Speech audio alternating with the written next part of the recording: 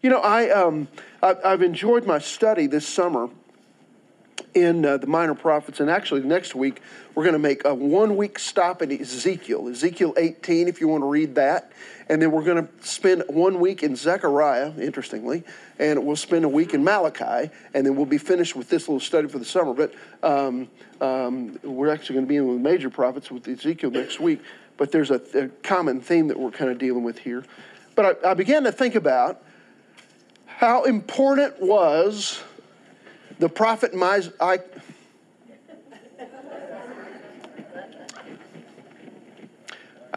Okay, I don't know what I was getting ready to say, but I think this is what I was getting ready to say. How important was the prophet Micah's message? That wasn't exactly a tongue twister. I don't know why I stumbled on it. How important was the prophet Micah's message? And we've been carving out several pieces of this, but I want you to go for just a minute. That I read this just a few days ago in my own devotional reading. In 5:2, how important was it? The message that Micah spoke in the middle of some of this doom and gloom. We're going to come kind of full circle today in Micah 7 and hear of his message of hope.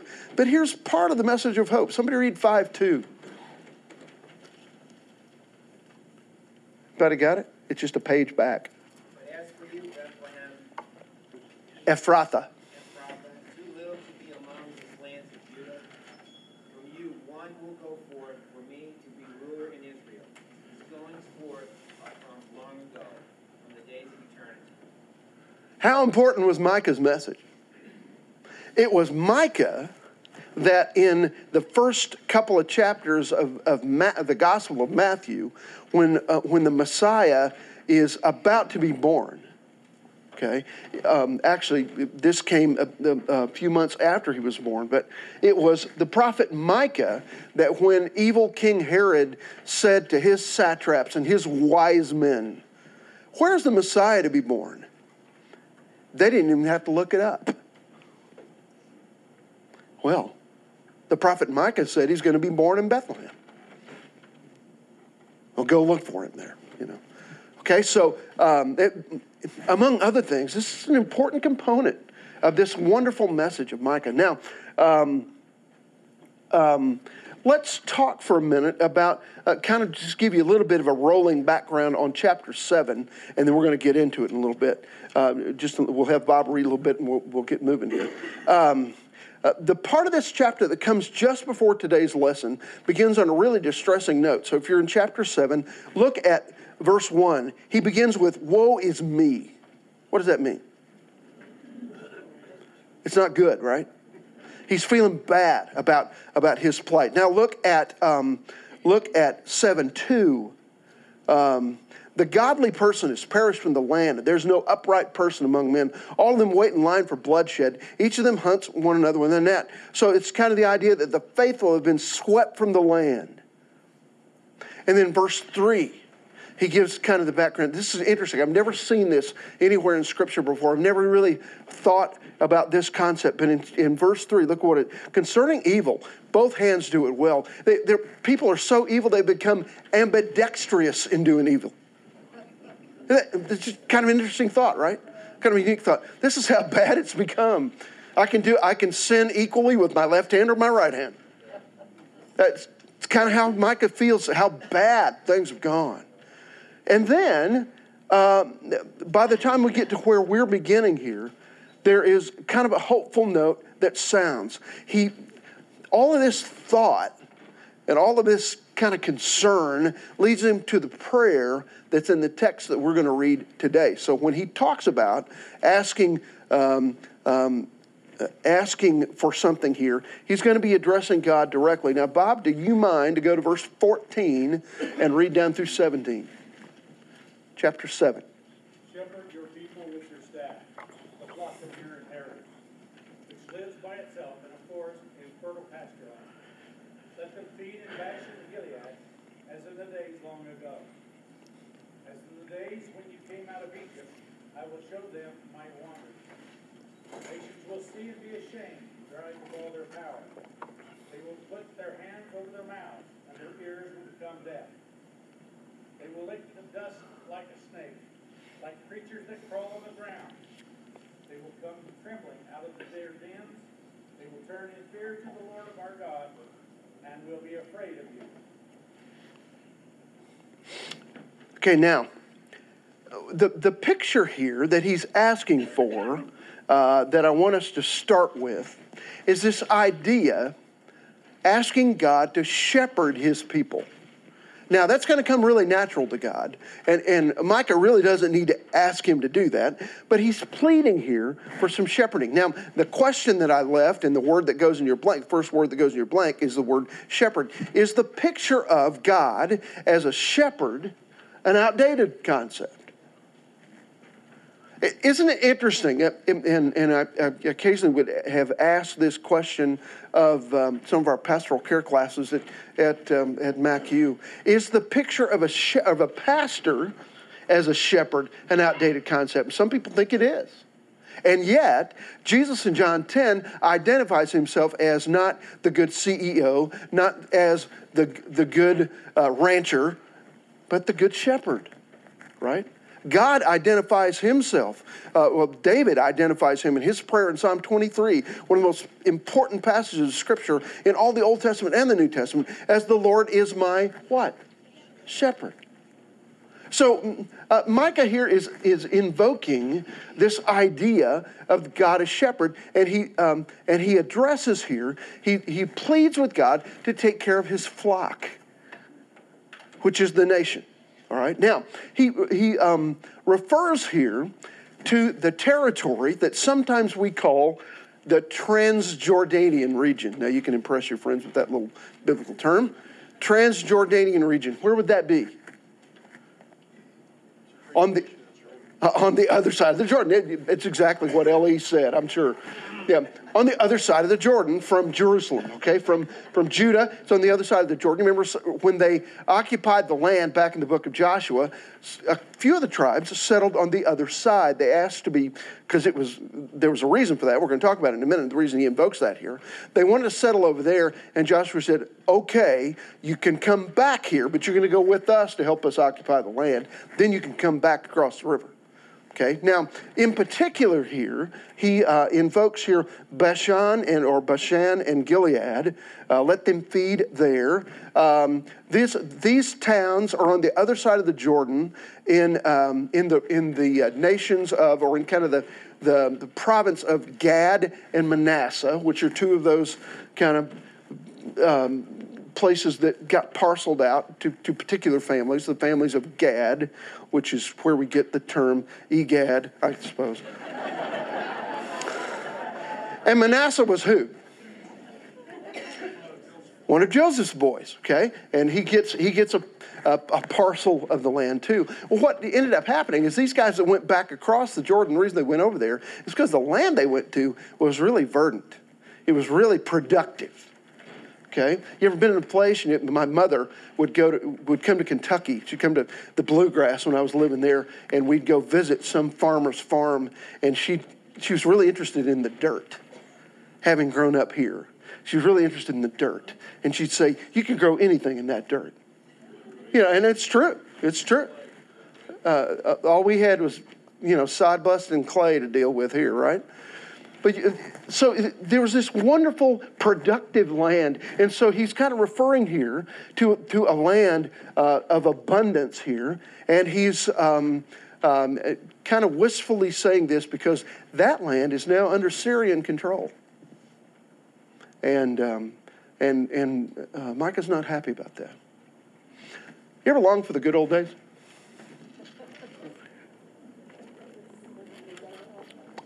When you say the good old days, what are you thinking of? Younger days. Okay, younger boys.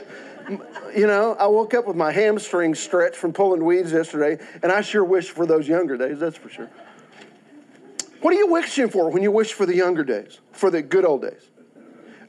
Maybe it's before 2007, before the Great Recession of 2007. I don't know.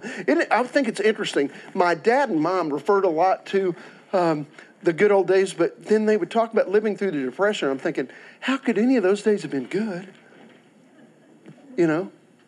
When I think of the good old days in my life, it's really interesting. I remember two things, Harry. I remember, I don't know that I met you in these days, but I was working across the street from you with Bob Anderson at Approved Insulation. I was 17 years old, driving a truck for Bob and kind of running his warehouse. And I remember a year and a half later, I was working at the bank. And I had a tie on, and that's what I kind of wished for, because I was an accounting student in those days. And I remember working till 11 or 12 o'clock at night trying to balance the bank, and I would think often back to Bob, working for Bob Anderson across the street from you, thinking, you know what, I had a lot better than I thought. I wore jeans and a chambray shirt to work every day, but I could predict when I got off of work. I never could predict that at the bank, You never knew when we were going to get balanced and get to go home. Don't we think often of the good old days? Honestly, I think of my seminary experience, 3.5 years, the hardest years of my life, as the good old days. Rhonda and I got closer during those 3 years than we were previously. I spent more time with my kids in some ways than I had in the 5 years of ministry previously. And yet we had nothing. We put bologna on a credit card one time, And yet sometimes, Pat, I think of those as the good old days. Isn't that nuts? How twisted are we? Well, the truth is, the good old days for some people can sometimes be the not so good old days for others. And so Micah is praying for kind of a deliverance here, a settling of the issue, a balancing of the scale, a plea on behalf of the people of God with a promise of deliverance here. Now, so he calls out to God to shepherd his people. Now, he's going to say here, I believe verse 15 is saying something like, he's referring to as in the days when you came out from the land of Egypt. So he's kind of dealing with the people and their remembrance of the great experience of coming across the Red Sea. And he's going to deal here with the idea, he's going to plant this idea that God has plans to do even greater wonders than at the Red Sea crossing. He wants to do greater wonders than even the Red Sea crossing. Now go with me, take just a minute and go to Luke 9. Okay, it's going to be to the right just a little bit. Okay, Luke 9. And let's hear what Jesus says about this. If somebody beats me there, read verse 30 and 31 out of Luke 9. Two men, Moses and Elijah, appeared in glorious splendor talking with Jesus. They spoke about his departure, which he was about to bring to Jerusalem. I want you to kind of look at, by the way, what's the scenario here? It's the Mount of Transfiguration, okay? And Elijah's up there, Moses is there, Jesus is there, and the inner three of the 12 are there watching all this. And it's so impressive that Peter wants to just stay. You remember that deal? Okay. Now, in verse 31 that Cindy read, there's a word that I want us to drill down on. It's the word departure. What's he talking about?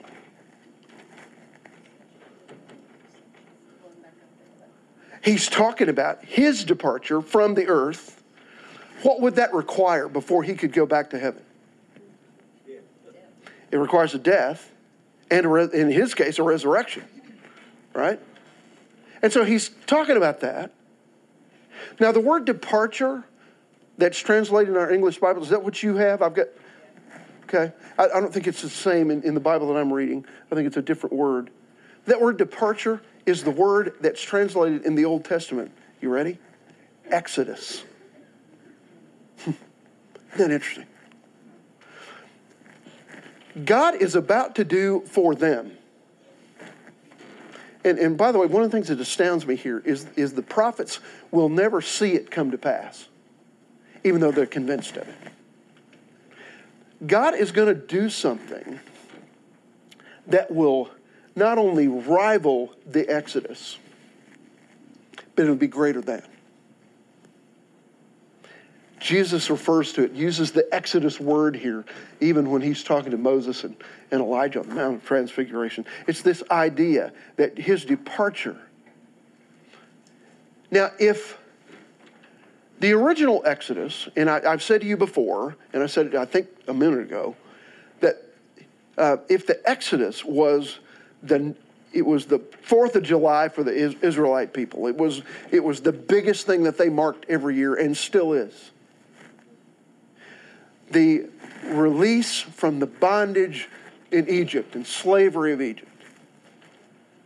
What will this second Exodus mean? Well, really, it means the same thing. It's a release from bondage to sin. I see a few kind of knowing looks on your face. Yeah, I remember.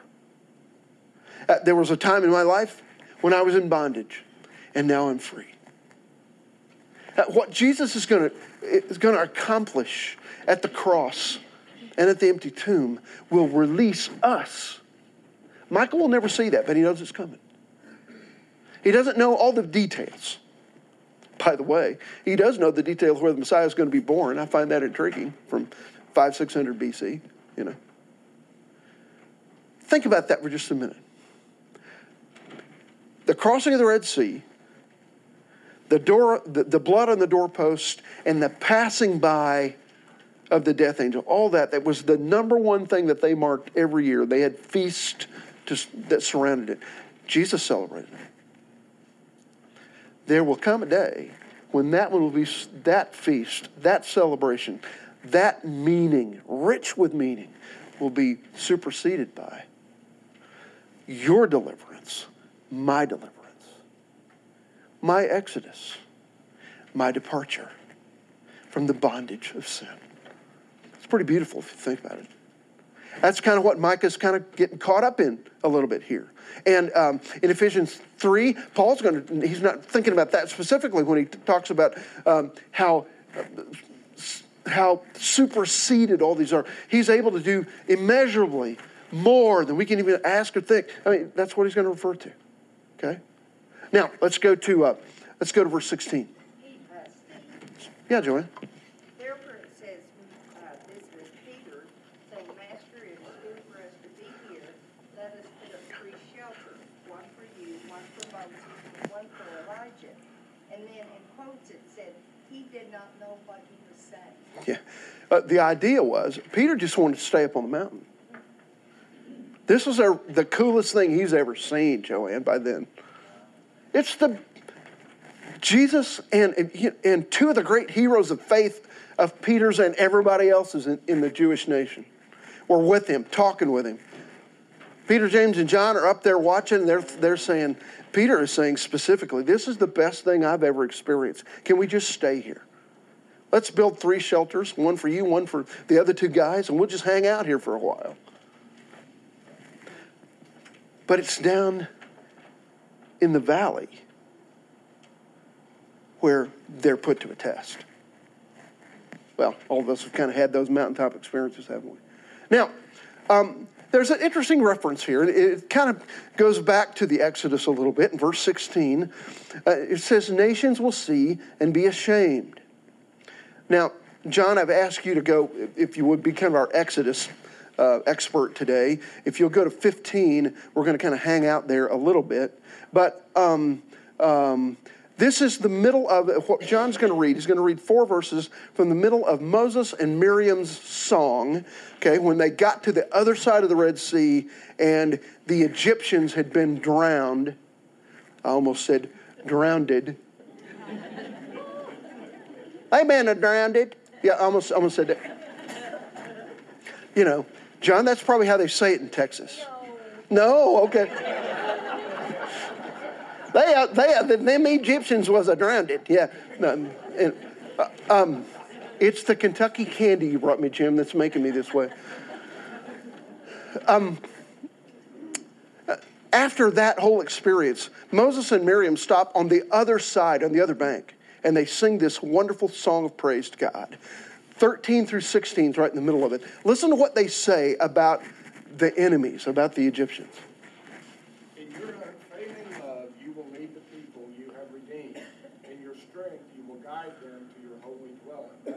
nations will hear and tremble. Anguish will grip the people of Philistia. The chiefs of Edom will be terrified. The leaders of Moab will be seized with trembling. The people of Canaan will melt away. Terror and dread will fall upon them. By the power of your arm, they will be as still as a stone, until your people pass by, O Lord, until the people you buy pass by. You will bring them in and plant them on the mountain of your inheritance, the place, O Lord, you made for your dwelling, the sanctuary, O Lord, your hands established. Thank you, John. Now, notice he mentions the Philistines, he mentions the Moabites, he mentions the Edomites, and then as if to kind of catch everybody else, he just says, and the rest of the Canaanites. And he says, what's going to happen with them as the idea as we walk free out of Egypt, as we cross the Jordan River. The idea that Micah picks up here on is the idea that surrounding nations will have to put their hand over their mouth. Astounded. And literally, the concept in Micah's teaching here is that they will be ashamed. And they will notice, when they look at the power of God, they're going to notice at their lack of power. They'll be too embarrassed. The surrounding nations in Moses' day were kind of too embarrassed to speak. You know, the reference that I think of is when the spies went to Jericho before it fell and were harbored by Rahab. You remember that? And when they finally got to have a private conversation with her, she asked them to kind of remember her when God's people came into the land, because she said, you remember that whole deal? She said, we've heard about it. We know about your God already.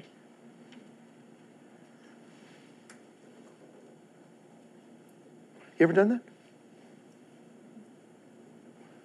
Can you imagine the enemies of God today? Those that we read about in the paper. Can you imagine there's coming a day? Got it? That's kind of the image here. Now, let's go on to verse 16, because I want to get through this section, and then we're going to turn it. Micah's despair is turned to hope. I want you to compare with me what his attitude in verse 1 and his attitude in verse 7 and even in 17. Let's read 17 again. They will lick the dust like a serpent, the reptiles of the earth. They will come trembling out of their fortresses to the Lord our God. They'll come in dread, and they will be afraid before you. Now, you remember how this chapter started? We talked about it. Micah says, woe is me.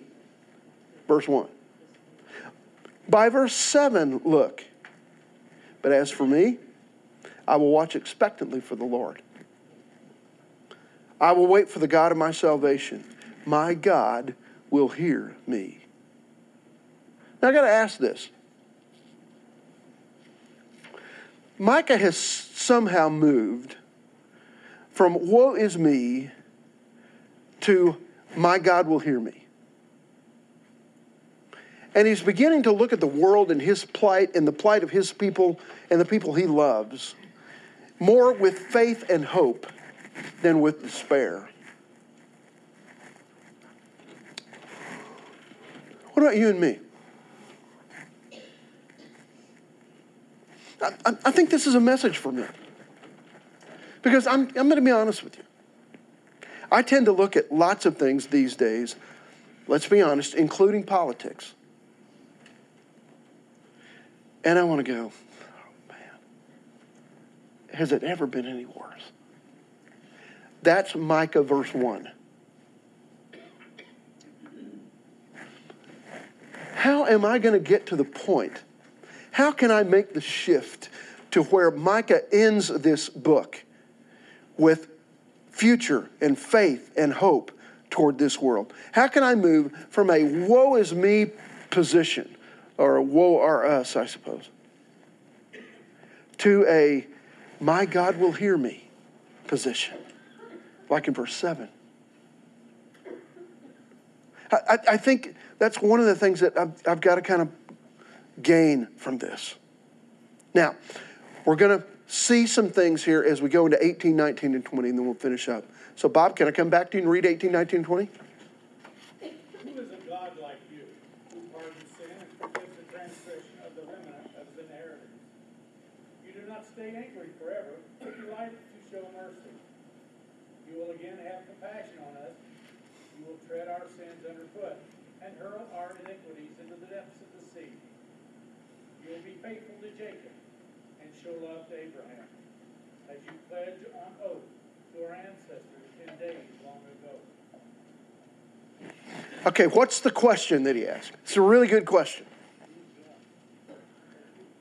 Who is like God? Is that it? Who is like God? Who is God like you? Say it again, Julie. Who is a God like you? Okay, who is a God like you? Now, it's a rhetorical question. What's the answer? There's nobody. All right? Okay, but hang on to that for just a minute. That's the question. Okay, and this question is so noteworthy for a couple of reasons. First of all, Micah's name. Micah's name in Hebrew literally meant who is like the Lord. Micah is, is kind of writing his own name in the text of his oracle here. Who is like the Lord? Okay, so it's noteworthy for that reason, but even more importantly, he's noting here, all through this chapter, God's great wonders at the Exodus, and he's comparing them to what's yet to come. John, I've asked you to kind of camp out in Exodus 15. Would you read verse 11, 15:11? Who among the gods is like you, O Lord? Who is like you, majestic in holiness, awesome in glory, working wonders? This is not a new question. Who is like you? Now, by the way, those who ask it in Exodus 15:11 had just seen the Red Sea open up and part. They walked through on dry ground, and then they saw it close back, wiping out their enemies. And they're on the other side saying, who is like you?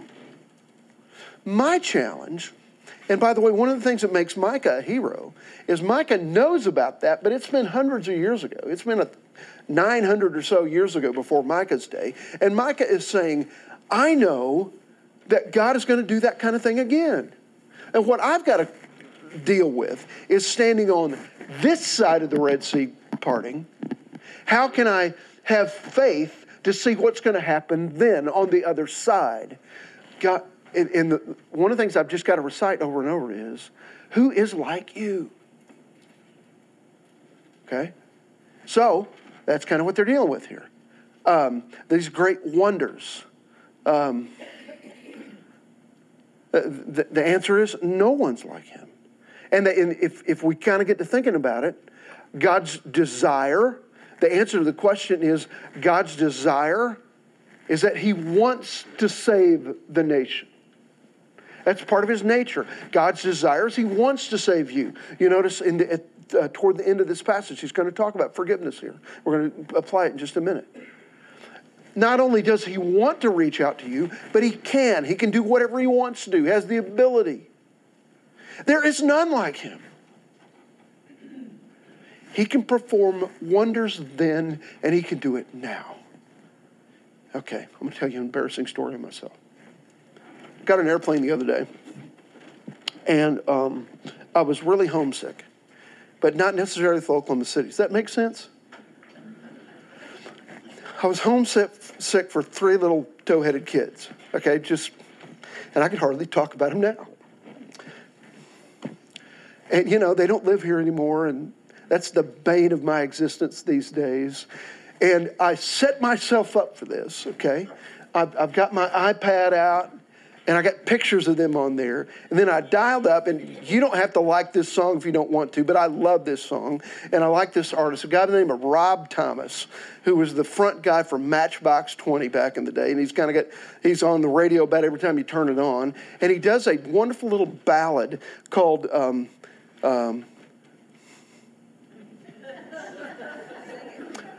I call it Small Wonders. I'm not sure what the name, I think it is called Small Wonders. But anyway, I'm listening to this, and it's just nostalgic and wonderful. And I'm looking at pictures of my kids on my iPad, and I'm blubbering my head off. And I'm sitting next to two people on the airplane, and I'm thinking, they're thinking this guy's losing his mind. You know what? God still does small wonders. And he does great wonders. You remember when George Beverly Shea, right before Billy Graham would speak, he would sing a song that I've heard my dad's group sing all my life. The wonder of wonders that thrills my soul is the wonder that God loves me. You remember that? He's still forgiving. He's still caring. And I'm stealing my own thunder, so we better move on. Here we go. All right. Now, so he uses two word pictures here to describe God's forgiveness in verse 19.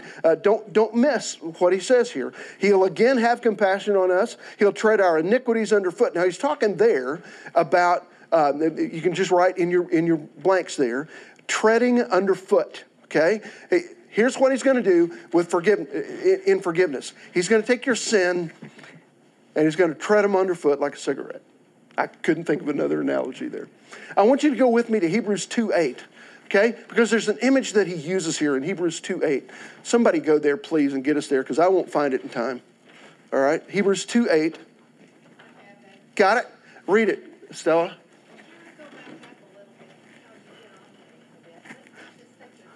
Well, it's wonderfully poetic. You're right. What is man that you are mindful of? Mm-hmm. The son of man that you care for him. You made him a little lower than the angels. You crowned him with glory and honor, and put everything under his feet. You put everything under his feet. That's the image. Everything under him, God left nothing that is not subject to him. Yet at present we do not see everything subject to him, but we see Jesus. He's put everything under his feet. My seminary professor talked at length about the Lord making a footstool of his enemies.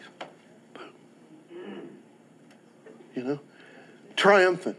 Now, what I want to make sure that we understand here in Micah and into the book of Hebrews, that the issue of enemies has come up here, and we've got to kind of understand this. And I think you and I have a tendency to think that the enemy of God's people is them, whoever them is. But I want to submit to you that the enemy of God's people has never been them. And the enemy of God's people today is not them. The enemy of God's people is sin. And what does God do with sin?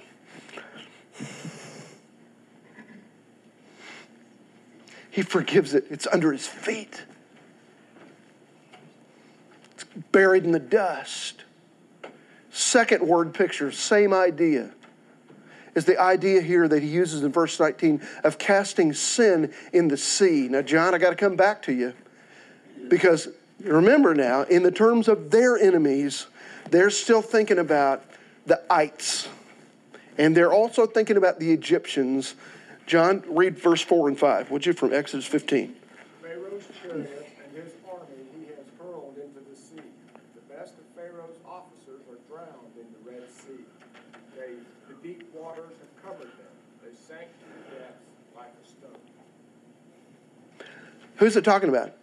Them, the Egyptians, cast in the sea. Right? They love that thought. What I want you to kind of capitalize on here, and what I think Micah is saying, is that at the second Red Sea crossing, at the second Exodus, your sins are going to be buried in the sea. Now, somebody once wrote, they've expanded on Micah's portrayal by adding that when God casts iniquities into the depths of the sea, he also puts up a sign that says, no fishing. Okay? Don't we have a tendency to want to go back there? And the Lord says, no, it's buried under my foot in the middle of the sea. Again, I say the enemy of God's people is not them. It's sin. The good news? Oh, and this is wonderful good news. He's buried it. He's taken care of it. In his wonderful mercy and forgiveness, is there any anything like it. And so Micah, in the very ending of this, uses history to recall God's faithfulness. He talks about Jacob, and he talks about Abraham, and talks about the promises of God to Abraham. You remember those three promises? He promised him land, promised him offspring like the stars in the sky, like the sand in the seashore, right? But those weren't the most important of the promises. What was the third promise? That all peoples would be blessed by your seed. Micah's saying that day is still coming here. God's promises have come to pass, even though Micah never saw the day of Jesus. You and I have. He's going to look back at the Red Sea crossing and say, man, wasn't that wonderful? But what he's getting ready to do will be matchless. This idea of the matchless mercy of God in the person and work of Jesus Christ. Well, it was right after the 9/11 attacks, and Max Lucado prepared a prayer to offer encouragement to the people and perspective at the time of great distress throughout the U.S. and really through the world. And he wrote a prayer that I want to read to you. He titled the prayer, "Do It Again, Lord." Here's the prayer. And so we come to you. We don't ask you for help. We beg you for it. We don't request it. We implore it. We know what you can do. We've read the accounts. We've pondered the stories, and now we plead, do it again, Lord. Do it again. Remember Joseph? You rescued him from the pit. You can do the same for us. Do it again, Lord. Remember the Hebrews in Egypt? You protected their children from the angel of death. We have children too, Lord. Do it again. And Sarah, remember her prayers? You heard them. Joshua, remember his fears? You inspired him. The women at the tomb, you resurrected their hope. The doubts of Thomas, you took them away. Do it again, Lord. Do it again. You changed Daniel from a captive into a king's counselor. You took Peter from fisherman and made him Peter the apostle. Because of you, David went from leading sheep to leading armies. Do it again, Lord. For we need counselors today, Lord. We need leaders. Do it again, dear Lord. So you can put that in your blank. Maybe our prayer should be, Lord, do it again. Maybe our prayer is part of it is to recognize that Micah didn't utter that kind of a specific prayer, but our text today reveals the Lord's promise that declares, I will do it again. The God who had the ability to destroy oppressions of the body by drowning them in the sea also has the ability to hurl all of our iniquities, our sins, into the depths of the sea. God isn't only willing and able to do this, but he is going to do it. And one of these days, you and I are going to recognize that he has already done this in our day. I need to live in the context of God's matchless and wonderful mercy. There's none like him. Remember, we've said that. There's no forgiveness like his forgiveness. So, my encouragement to you is to live like one who's been forgiven. To walk a different walk. An old Church of God preacher by the name of E.E. Wolfram said, it's not how high you jump that matters, it's how straight you walk when you come back down. That's pretty good advice, isn't it? By the way, that wasn't in the notes. I heard that 40 years ago, and I still remember it. Bless you. I love being with you. We'll be in Ezekiel 18 next week, okay? See ya.